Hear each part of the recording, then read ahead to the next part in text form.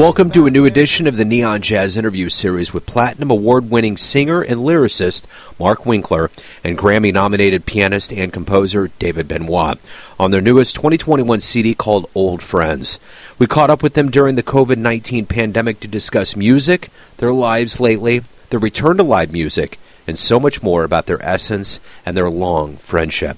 Enjoy. Gentlemen, thank you for taking a minute out from Neon Jazz. It's a pleasure and it's an honor to speak with both of you. Thanks, Joe. My pleasure. Let's start off here, and I'm going to be hyper-specific. You've had prolific, storied careers in jazz, but I really want to focus on you two and this very strange time on planet Earth with the pandemic and all of the other things that America has its ability to throw into the kitchen sink. So let's start off with, when all this began, I thought, man, this is a weird time to release an album. You can't tour live, but I'm starting to think the longer we go into this and we have a new calendar year, this has to be maybe a comforting thing to be able to get material out and put it into people's hands. What are your thoughts on that? Well, there wouldn't have been an album probably without the epidemic, because it started like a week before the lockdown happened in March. David was his Japanese tour had been canceled, and he was home alone. His wife, Kay, had already gone to Japan to meet him, so he was home alone. He called me up and said, I'd love to cook dinner. Do you want to come over? And I said, sure. And I brought my boyfriend, Michael, over, and David's a really good cook. We had a wonderful dinner, and then we went over to the piano afterwards and started singing. And somewhere in the middle of Shadow of Your Smile, David looked at me and said, why don't we do an album? And then I would never have gotten so many rehearsals with him if it hadn't been for the pandemic, because he's on the road all the time. That pandemic was kind of a mixed blessing in that sense. Which is what I'm discovering with a lot of things. And I think it's pushing musicians to be more producers and to be more aggregators of their own reality. Are you seeing kind of a positive mutation of this pandemic on musicians in the world of jazz? Well, I think yes, I think there's more. My radio promoter tells me that he's never had so many CDs come his way. So a lot of people have been making CDs, but in David's case, and David can talk about this, his whole touring schedule last year got canceled. And Mark had an interesting point in preparing for the record we did together. I usually am pretty busy touring and doing all sorts of things, and plus, I'm not a guy who likes to rehearse anyway. I'm one that just I like to go to the studio and figure it out, so that sometimes works for me, sometimes it hasn't. But in this case, it was like, well, I'm looking at my calendar, why not? So we got together several times. Every time we got together, it was so much fun, because we would spend a good portion of our getting together just telling stories over a sandwich or dinner or a glass of wine, So we had several of those occasions, and it was a chance for us to just explore standards and try new keys, and it was really a nice process. And so by the time we went into the studio, we were very, very prepared. It was very relaxed. It was, and I can remember so many sessions where we're just on the seat of our pants trying to figure it out, and this was so mellow because everybody kind of knew what to do, and we even had which is unheard of, an actual rehearsal for the recording session. Mark, thank you for that. So thank you. It was such a nice experience to come in the studio being so prepared and relaxed. I heard that from another musician this week that mentioned that they never had time to get to know their bandmates, never really got to sit down and get to know them as humans. And I think I've been hearing this kind of reverberate more lately than anything else, that this is giving people more of a relaxed notion and giving them time to actually know each other without running around like crazy all the time. It's a good point. Yeah, that's the good side of it. But the bad side of it is it's harder to make money. It's a very big revenue source is not there. So that's the negative side. I guess tops and rainbows. Exactly. No, none of this is, and the whole world's going through this kind of traumatic experience together. It's like, I guess my question to you is this: as we get into a new year, I think there was this notion that there was going to be this magic unicorn that was going to touch 2021, and we're going to have all of this newness. But there's been a lot of really good things that have happened. So my question to you, two very seasoned performers that are very attuned to the live world, what are you seeing as kind of the snowball, so to speak, builds up as we go through this year, where you're going to be in a point where you're going to be performing and people are going to be out and life is going to come back, so to speak? As someone that's made their living touring, and that touring has, of course I miss the income. At my age, I'm lucky that I have some fixed income coming now, and so we're okay. But a lot of it has to do with, you get used to touring, and that's a routine. So when that's cut off and all of a sudden it stops, I have dreams every single night. I'm in Indonesia. I'm in some state. I'm on the road. I'm at the sound check. It's such a part of our lives that when and it was so abrupt. In March of last year, it just ended. And I've never experienced anything like it. My poor manager, I was one of several clients he had to call and say, everything is canceled. And it was just jarring. So I have to admit, part of me feels like I don't know if it is coming back. I think it is, but I feel like I don't want to get it's like when poor restaurants tried to open and they close again and then they open. You don't want to get your expectations up. The truth is we don't know. And you're right. 2021, it's not a magic bullet. It's not like all of a sudden it's all back. No, we've got a ways to go. That's for sure. I was a little bit luckier because I do a lot of teaching. And so I just switched over to online classes, and actually I was teaching my behind off this year because some of the teachers didn't want to do the online stuff, and I did. So I've been working pretty hard online and doing my songwriting, and I from home. So and then I had some really good performances this year last year that got canceled, which was upsetting to me. But David tours a lot more than I do, and but I never would have gotten him. We never would have done this record, and it wouldn't have come out so great. We really just crafted it, and we just had a great time laughing and getting to know each other right. Even more. So that's the positive side, and it's been a lot of making the record was a blast. It was a highlight for me of last year. You were talking about have dreams, and you're in other areas. Are there like memories, magic moments from the stage that are coming into your head that are really kind of fueling you and helping you through this absence of live music that you think about and you're like, man, that was perfect. That was beautiful.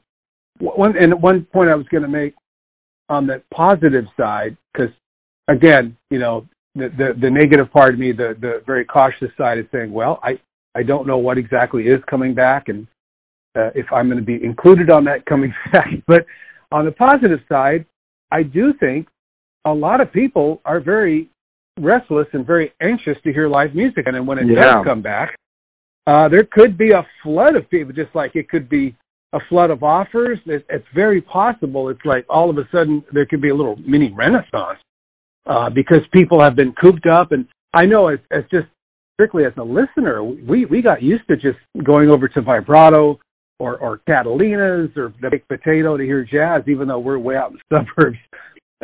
We would go out there to have a little dinner, hear some live music, and I just miss that terribly. And of course, Mark, you're right, the epicenter. You're out in the valley where all the clubs. I would go out like 3 times a week. I'm really a member of the singer community of Los Angeles, which is really a very nice community of people, and I would go out 3 times a week at least and see my friends perform, and they'd come to see me. So I really miss that social aspect, and it was fun. It's funny, Mark, if I can add to that. I used to live in Studio City myself years ago. In fact, when I met you, I was still in Studio City. Mm-hmm. And if there's one thing I miss about Studio City is that I used to, exact same thing. The Baked Potato was 2 minutes from my house, and the Sound Room and Dante's and all the great jazz clubs were out there. And 3 nights a week, absolutely.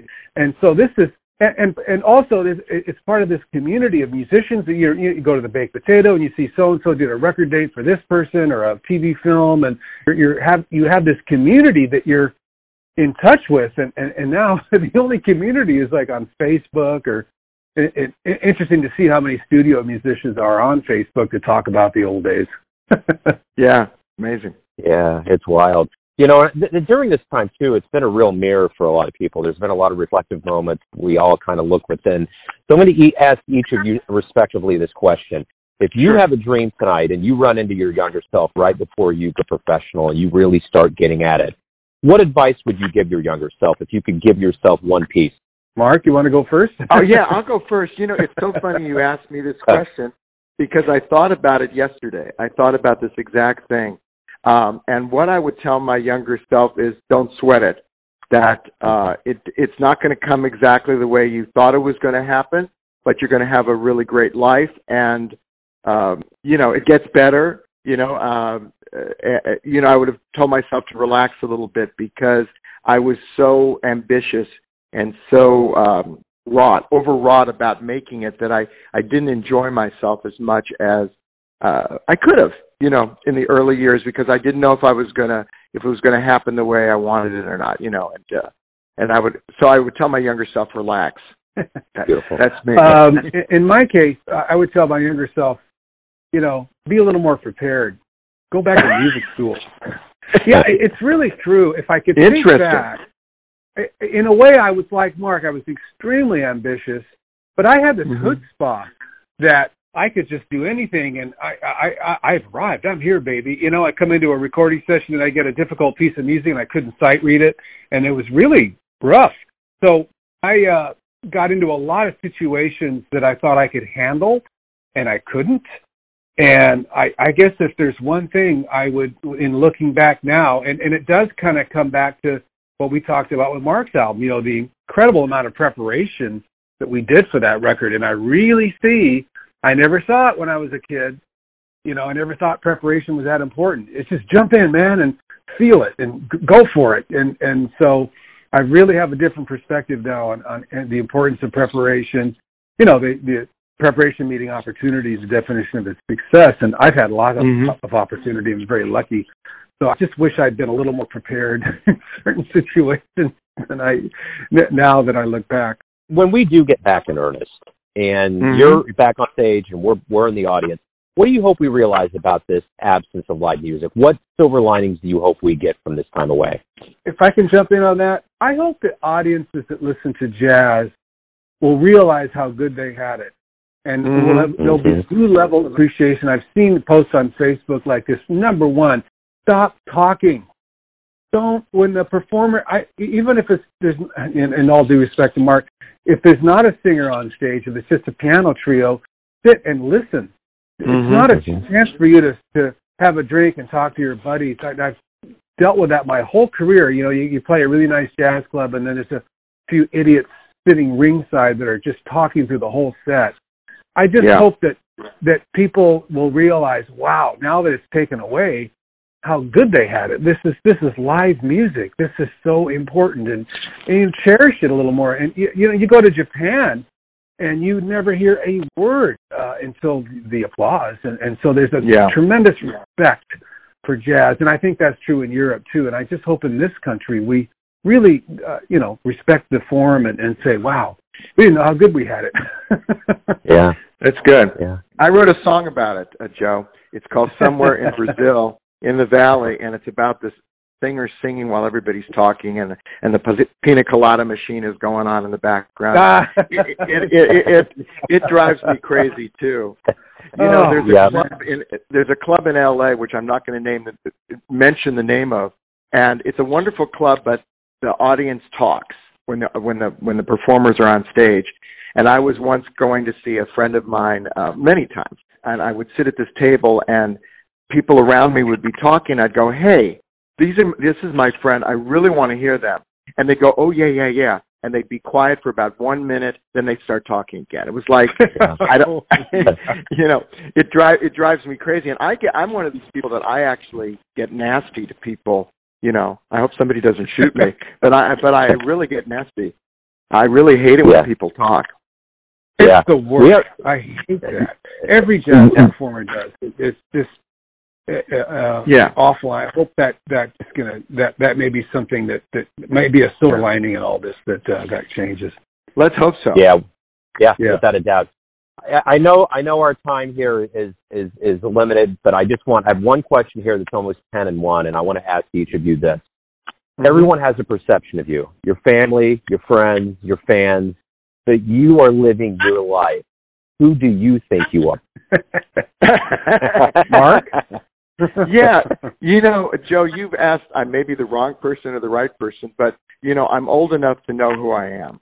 And one of the nice things about working with David on this record is I got a chance to sort of explore more of me, because David and I both share so many things, and we share the love of these composers that we sang their songs.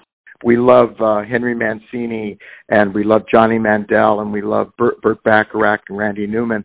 And David and I got a chance to really be ourselves. We weren't worried about being jazz, being smooth jazz, being pop. We just played the music and explored the songs of the music that we loved. And so I'm at the age, and I think David's at the age where we go, this is who I am. I know what I am as a singer. I know I love Bob Dorough and can sing jazzy little up tunes, but I also love the ballads like, The Shadow of Your Smile and Leonard Bernstein. So I have the guts now to just do the stuff I really love to do, and that's what this album really, that's why I love this album so much, is it because it really shows a side of David that I don't think a lot of people have seen. It's a very sensitive side. Not that his albums are wonderfully sensitive, but I think we're both sort of like at the age where we just know who we are, and we've gotten a chance to do it on this record. Yeah, I mean, I agree too, and I guess who I thought I was and who I am, I've become to realize maybe two different things. But I did really believe when I was young I was the next Leonard Bernstein. I was going to be the one. I was going to be John Williams or Andre Previn. My dream was to write film scores and conduct orchestras. That's really what I wanted to do. And jazz piano was just going to be like John Williams. It was just something I did when I was a kid, and then I'd eventually score the big motion pictures, and then I'd go on to conduct the London Symphony and have a few podium positions around the country. I had that idea that was what I was going to be, and then reality set in, and certainly I've had to accept, hey, okay, I'm not Samir Handelman. I'm not Josh Nelson. I'm David Benoit, and I have my own sound, and I kind of like it. I like my sound. I was talking to Mike Lang about that, who played on 2,000 recordings, the top studio musician. He said, I've just decided finally I like the way I play the piano.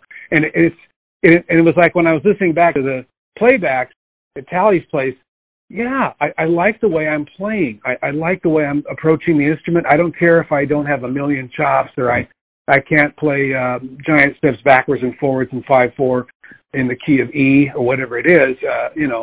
I like the way I play. And it's Mark, it's like what you were saying. It's the same thing. We come to that point in our lives, screw it, what people think, or we start to be comfortable in our own skin, I guess. That's beautiful. Yeah, both of those so are totally deep. Yeah, totally deep. Yeah. Well, the thing I want to say, one of the interesting things about David and me is we've been friends for 37 years. And, in old some friends. ways, old friends, we seem like we're different, but David and I are very similar in a lot of ways. Our families sort of overlap, the way we were as young men. We definitely grew up in the same period of time of music. So David and I sort of, when you're talking, David, it's sort of like I'm talking. So we share, we're dissimilar. And, he's a Manhattan Beach guy. I'm sort of a city guy. But there's differences, but there's a lot of similarities, So this album, it's really it's really 1 + 1 = 4. This album, it really took me to a place that I didn't know I could go, because David and I were so comfortable with each other. And David, first of all, David is a fantastic arranger, fantastic piano player. I love his piano playing, never didn't love it. I always thought he was great. We're good together. That's the funny thing, is we're actually really good together. And some of the things I've done on this record, I just love. I agree, all the above, yeah. Yeah, and I can tell the chemistry. I mean, it's been a relatively short conversation, but I can tell that there's the chemistry. So I'm really looking forward to spinning this on the program. Thank you for being so gracious with your time and talking with me here at Neon Jazz. I appreciate it. Thanks a lot, Thank Joe. you. I appreciate it very much. Thanks for listening and tuning in to another Neon Jazz interview, where we give you a bit of insight into the finest cats in Los Angeles, New York City, Kansas City, and spots all over the world, giving fans all that jazz. And thanks to both Mark and David for their time, class, and cool. If you want to hear more interviews, go to Famous Interviews with Joe Domino in the iTunes Store. Visit neonjazz at youtube.com, and for everything Neon Jazz all the time, go to the neonjazz.blogspot.com. Until next time, enjoy the jazz, my friends. Everything. I've got everything I need.